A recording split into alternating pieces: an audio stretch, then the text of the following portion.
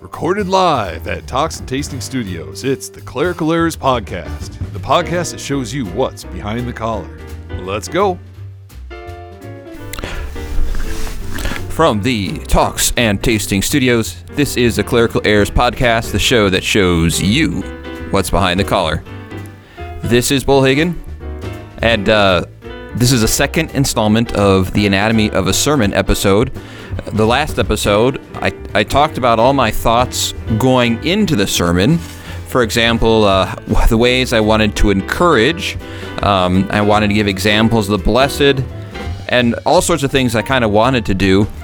And you can listen to it there, and you can hear my thoughts going into the sermon, but now we have the finished product. I recorded the sermon, and then I'm going to talk about it as we go. So what were my thoughts? How can you see the evolution from my thoughts that I had in the first episode to how the sermon actually wound up coming out in the preached Sunday morning sermon? And so I'll have some thoughts along the way. As we get into this, the first thing I wanted to mention is I begin the sermon rereading the majority of the gospel reading. Now, I really don't do that very often, but I did so for a couple of reasons. One is I wanted to have the text be forefront in their minds as I was preaching it.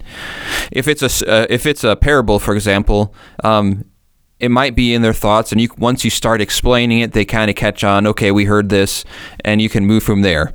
But when you look at the Beatitudes, they are so wonderful, and they're so poetic already. Rather than fishing around and seeing what would be a really fantastic opening for the sermon, just having them rethink and rehear the Beatitudes in a slow, deliberate way. And so I did that. In fact, I have in my handwritten notes here, I have in the beginning, in the name of Jesus, amen, and then I have slow read. So I wanted the opportunity for them to hear it again, and to hear it again where I kind of do a slow read and begin. So because for this particular text, there's other texts where that kind of works too, when it's kind of poetic. You could think of, for example, Romans 8, when it talks about nothing can separate us from the love, very poetic. Or you talk about some of the Psalms or the Magnificat, where you can just kind of get a slow read of it at the beginning for an opening and have them think about it. And so that's what I kind of wanted to do here, is for the opening, is to have the text, have it right in their minds as I'm describing it, and especially when it's very so strongly memorable, and giving them a chance to think about it. So that's what I did at the very beginning. And from there, I talk about the blessed aspect. Who are the blessed? And then I'll get into some personal understandings of the text, so to speak, because of one, that's not way I approach a text, and here's another example where I don't really do that often. But I think in the context of All Saints, what I think and how I hear those words, also I know my congregation, many are also hearing those words the same way. So I will have some examples of faith, examples of what blessedness looks like in the people of God, from examples most of the people in the congregation will know and remember, because they remember them. We're a tight-knit group. We're a family, a small-town church, where these people, many of them, lifelong members. And so with that in mind, I give examples that most people in the pews would recognize and understand and take heart from as they remember the saints who have gone before us that past year. So here we go.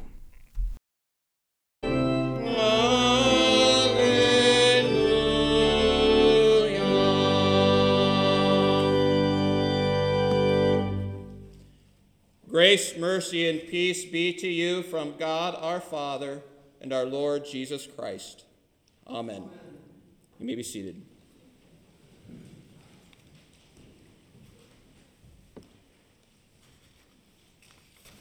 In the name of Jesus, Amen.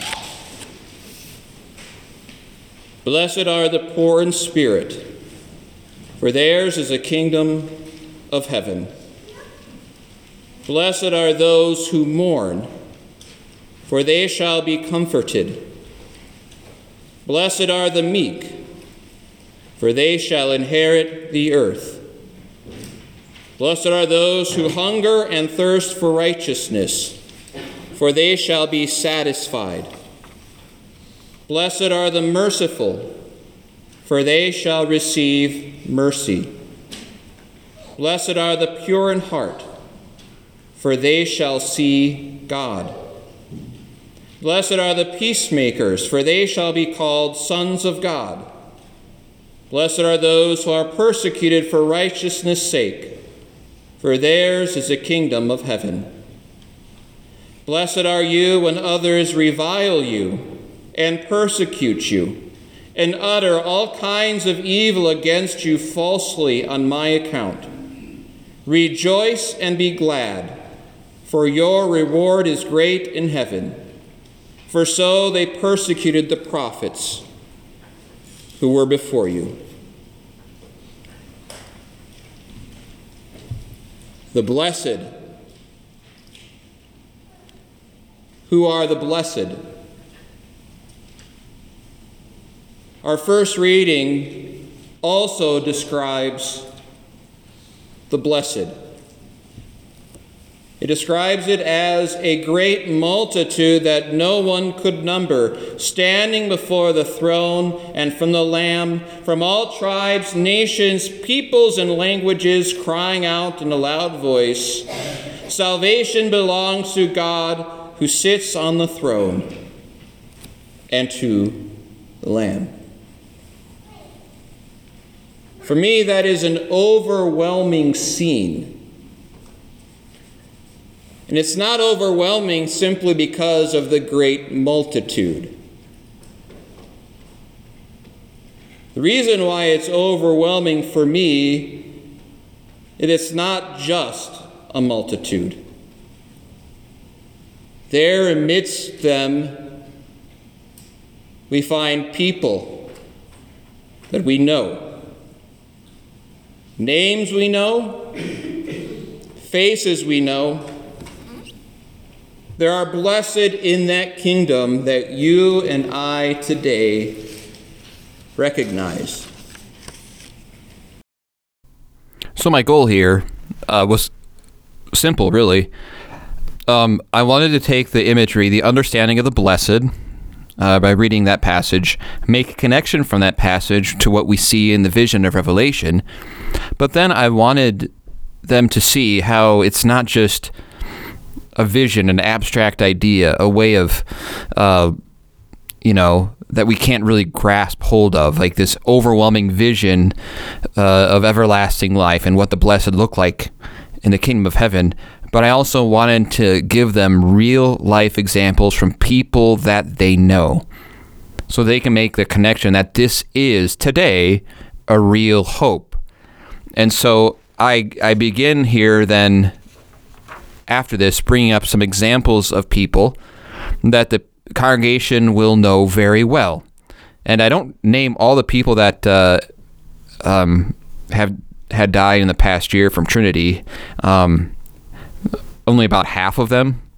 And I want to make sure I make mention that I'm not just skipping over them. But the point is, I picked people here that people would know very well, and that they can remember their example and to rejoice that in their example of faith, that they can rejoice that they are also now in the kingdom of heaven, that it's not an abstract idea, but it is something that they can take hold of this very day in All Saints' Day, that there's a real nature to it, that they have a real place, and it is a real celebration that they have. And so that's a transition I was trying to make in preaching.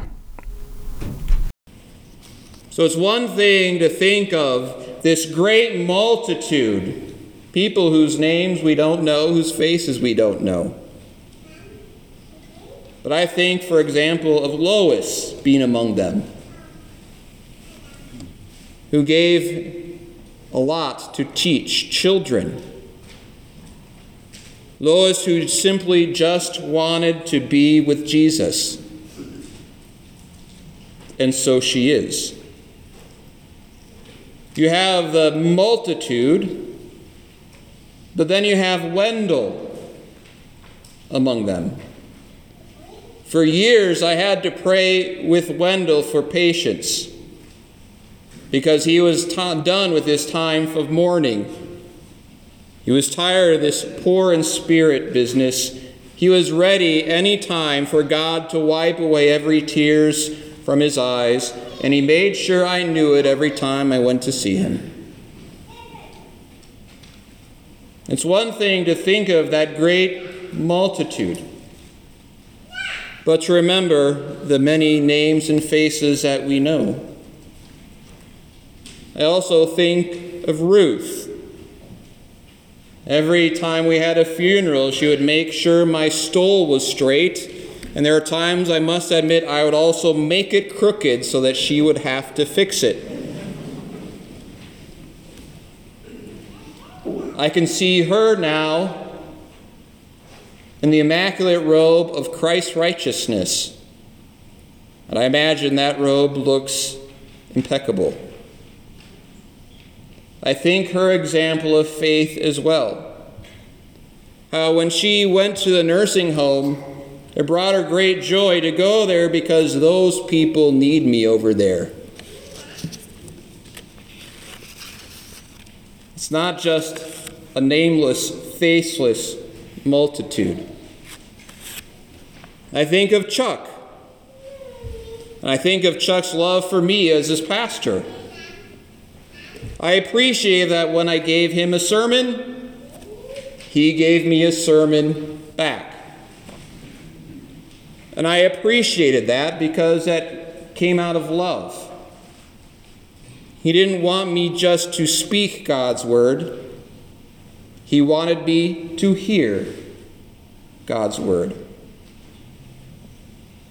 I think of Lillian, a very simple and steady faith.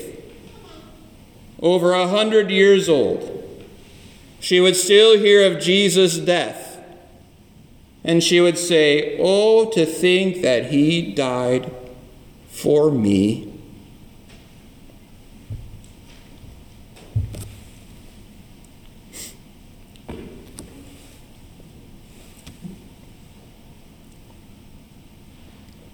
I can go a long time like this. And what a gift God gave us in these examples of faith. God gave us a chance to see what the blessed look like in this world.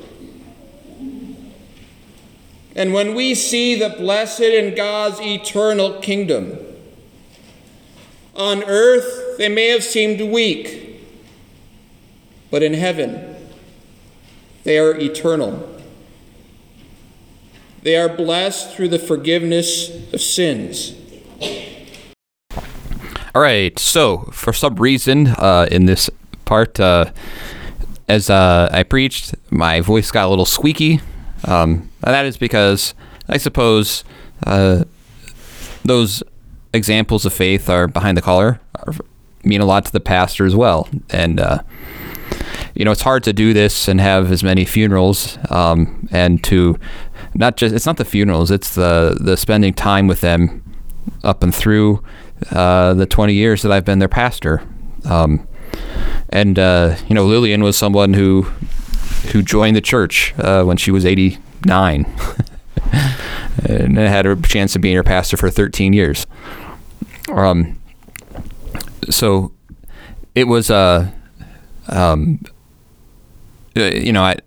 it's a kind of, in a way, embarrassing to get emotional, but at the same time, they're our family. They're our brothers and sisters, and I'm not. I guess there's no shame in actually being a little choken up about it. It's not something I do for dramatic effect or anything, but it comes from the joy actually of being a pastor and getting to know them and knowing that they are blessed, and that's where that came from. So now I'm in this. I'm doing what I talked about earlier in that first episode. Here is to now I'm making a contrast. This is what they look like on earth. This is what they look like according to the kingdom of God. And so I'm bearing that out, and I'm using the passage from Revelation 7 to bear that out, and that's what I'll be doing now. But I don't think it's a problem. You don't want to eulogize people, but when I think of these older, we don't have the same examples in the church that we do. I've seen a whole generation of these beautiful examples of faith, and not that we don't have younger examples, but every year we lose a lot of powerful examples in faith, and that's hard. And I think that may be a part of it too. And now hear of those saints now. Ever before the throne of God, they serve him day and night in his temple, and he who sits on the throne will shelter them with his presence. They shall hunger no more, neither thirst any more. The sun shall not strike them, nor any scorching heat. For the Lamb in the midst of the throne will be their shepherd, and he will guide them to springs of living water, and God will wipe away every tear from their eyes. So I mentioned in the first podcast that I wanted this to be an encouraging sermon. And I listed ways that I thought that the congregation should be encouraged on this day. And one thing that it kind of occurred to me is when we think of the loss of these people, they are not also, we think of how the loss of the people also means the loss of the people we have in the pews. And I talk about this a little bit, how in my 20 years here, I've almost buried half the congregation. And I don't shy away from that. That is discouraging. You see attendance go down. We're not having 200 baptisms. And that can be discouraging for the people to think about too. And I wanted to encourage them in this idea too, because to think that, this is how we are now. We're a smaller congregation. We are not what once we were. And it, sometimes people talk to the pastor like we don't see this or recognize this, like it's somehow news to us. And every pastor right now, most pastors right now who are listening to this are nodding their head to know exactly what I'm talking about. And so it's kind of we're oblivious to this, like we have no idea that this is going on. What just happened, But I address it, and I recognize that there is encouragement in the text for this situation too. And I wanted to encourage them that really there is a lot of joy in a situation like that with All Saints Day and what our texts are saying. And so that's what I do here. I try to really bring some strong encouragement for the church and an encouragement to continue to find joy and hope in the gospel, even in the midst of that situation that I bring up. So that's what I was trying to do in this upcoming section. Not just a nameless, faceless multitude. Children of God, many whom we know. And it's kind of interesting how it can be easy to get discouraged. In my time here, we have buried probably close to half of our membership. And I know that can be discouraging. We wish they were all here, don't we? We wish they were here to join our voices, to speak of Christ with ours, filling our pews. But I remind you today that they are still your brothers and sisters in Christ. And we are all still members of the same eternal church. And we are all a part of the body of Christ. It's just right now they have better seats than we do. They have a better sermon than you hear. And they have a better choir. than ours. This morning, we gather around the very same Jesus who offers the same forgiveness. We gather around the very same Lamb who was slain for us, covered in the same blood by virtue of our baptism, feasting on the same body and blood for the forgiveness of our sins. And while on earth it may look like for us tribulation, mourning, persecution, hunger, thirst, and brokenness, we see in the saints of God eternally that now they know perfection. The same blessed, now in the kingdom of God. And for you today, it may look like pain. It may look like evil and wickedness is surrounding you. It may seem as though evil and wickedness is after even your own soul. It may seem as though the people of God are marked people by those who hate the word of God. But look at the other side of the coin. The same blessed beaten or bruised, or the same blessed standing before the throne of God. The same that hungered are fed. The same who are poor in spirit receive the kingdom of heaven. The ones who are persecuted, reviled, even killed, receiving with Christ and in Christ a crown of glory. So the progression of thought that I had in mind here is to start off with talking about the blessed, the eternal multitude, and then giving them an understanding of the people who they know who have joined them, and then also to place them so that they can understand a better way their own place in this entire context. One of the cool things about being a Christian is the fact that you're part of something bigger. That each day that you live is a part of a great and grand history and a part of God's everlasting plan. And that happens in the midst of tribulation. So I tried to have this line of thought from the eternal salvation to those they know, and then to they themselves understanding what it means for them, that they can be encouraged. And so that they can see, just as the blessed they have known who have gone before them to glory, now they too have a place in this, and to place everything that they go through in its context. So that's the kind of train of thought and the kind of encouragement that I give them.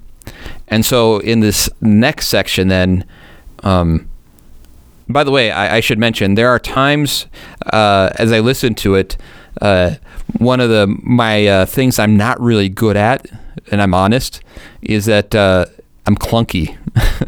I realize when I listen to my sermon, and I know when I'm preaching too, that my words don't always come out just right.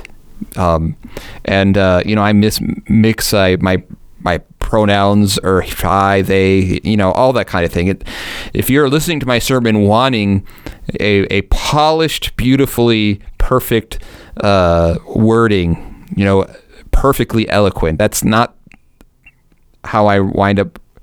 Even if I write them, it doesn't always preach them. And there are times I have pretty close to a manuscript that I'm preaching of. It's all handwritten, but it's handwritten way where I do go off topic and I add a few things here and there.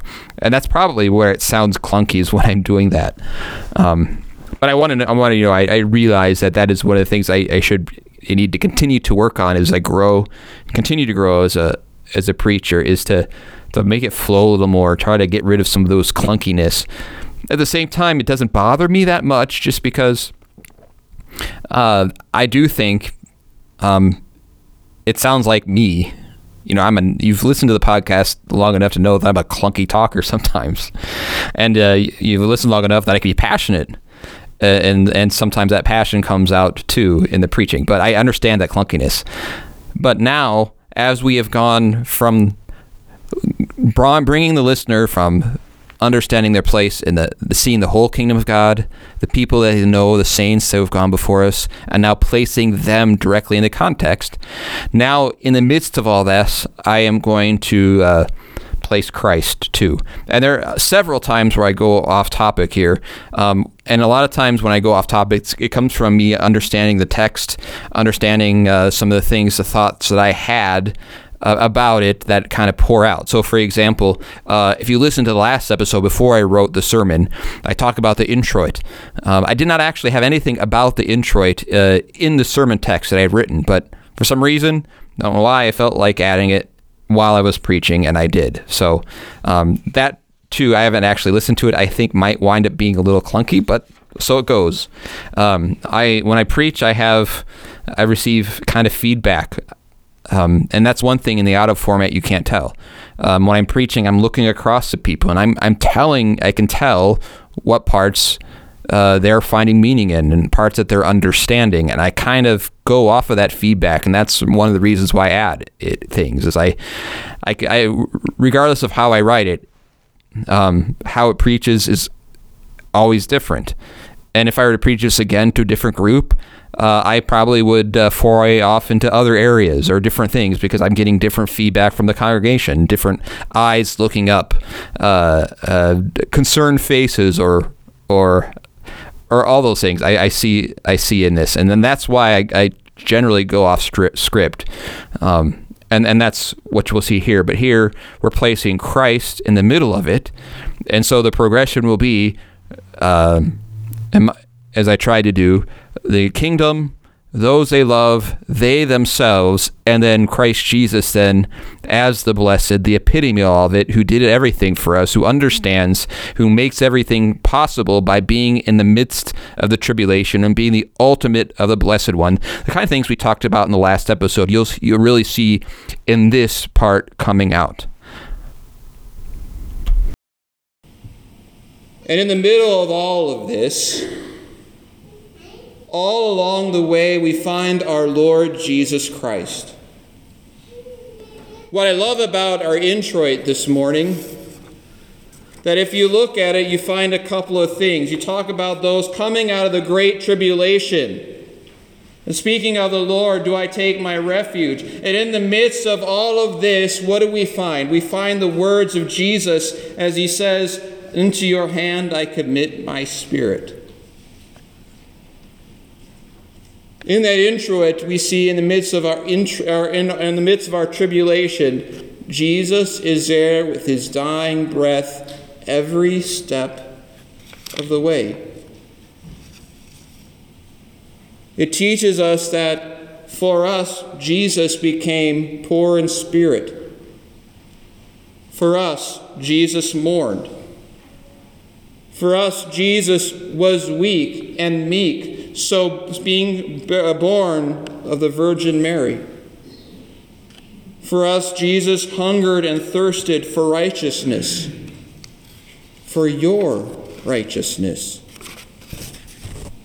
He came to the world to give mercy. Pure in heart, obedient to his Father's will, he became the great peacemaker, reconciling the world to himself, persecuted and killed, so that you may be called today righteous, reviled, hated, and killed. But as the Beatitudes remind us, there is a great reward. Do you know what Jesus' great reward is for his suffering and death? You. The shepherd rejoices when a lamb is brought home. A shepherd rejoices in the midst of his tribulation because the Father now gets to call you a child. The shepherd rejoices because you're not just a faceless, nameless person who will be called to that multitude, but you are one Christ Jesus himself has called by name. You are in Christ Jesus, a child of God, covered in his mercy. And he is a Lord Jesus who joins you in the midst of your tribulation. He is the true blessed one. On this earth, Jesus looked easy to kill while he was bringing down the gates and the power of hell itself. He was a blessed one who looked like a lamb to be slaughtered, yet slaughtered to bring salvation to his people. He looked like a lamb to be slaughtered, but now we see him on his throne. The one who was cursed on this earth becomes the greatest in the kingdom of God, the Lamb by which even the angels and archangels hide their face. But not you. You get to see him. To be with Christ is to be blessed. And when you weep bitter tears, when you struggle, when you are hurt, when you're battered, when you wrestle with sin and grief, you have a Lord Jesus who has joined you in the tribulation, died for your sins, and raised you up in his resurrection. And we see Christ in the midst of your tribulation. See the victory that God has prepared for you and earned for you and has already won for you. For by God's grace, you are blessed. You are the blessed of God. As John says in our epistle reading, what we will be has not yet appeared, but we shall be like him. We shall see him as he is. So here, in the midst of my own clunkiness as I listened to it, and my inexact wording, I attempted to bring it home, put it all together, and put Christ in the middle of all of it to show that he is the fulfillment of these Beatitudes, and he is our leader and the true one who fulfills all of that on our behalf. And to show the two sides of the coins, as I kind of put it that way, I kind of talked about that way in the first episode of what Jesus looked like here on earth, but look at him now as the Lamb of God in his kingdom, and how we follow in those footsteps. And I think what I liked about that aspect of it too is to point out that Jesus went all of this so that for you, you are the reward. Just like your reward is to be with Christ, his reward for his death and resurrection is for you to be in that kingdom. That's nothing more than Christ wanted than you there. And that goes also for the saints that we remember this day. And so that was a line of progression. And now we're kind of real close to the ending here. And I kind of tie the rest of it together. I bring back the saints and I reiterate that point.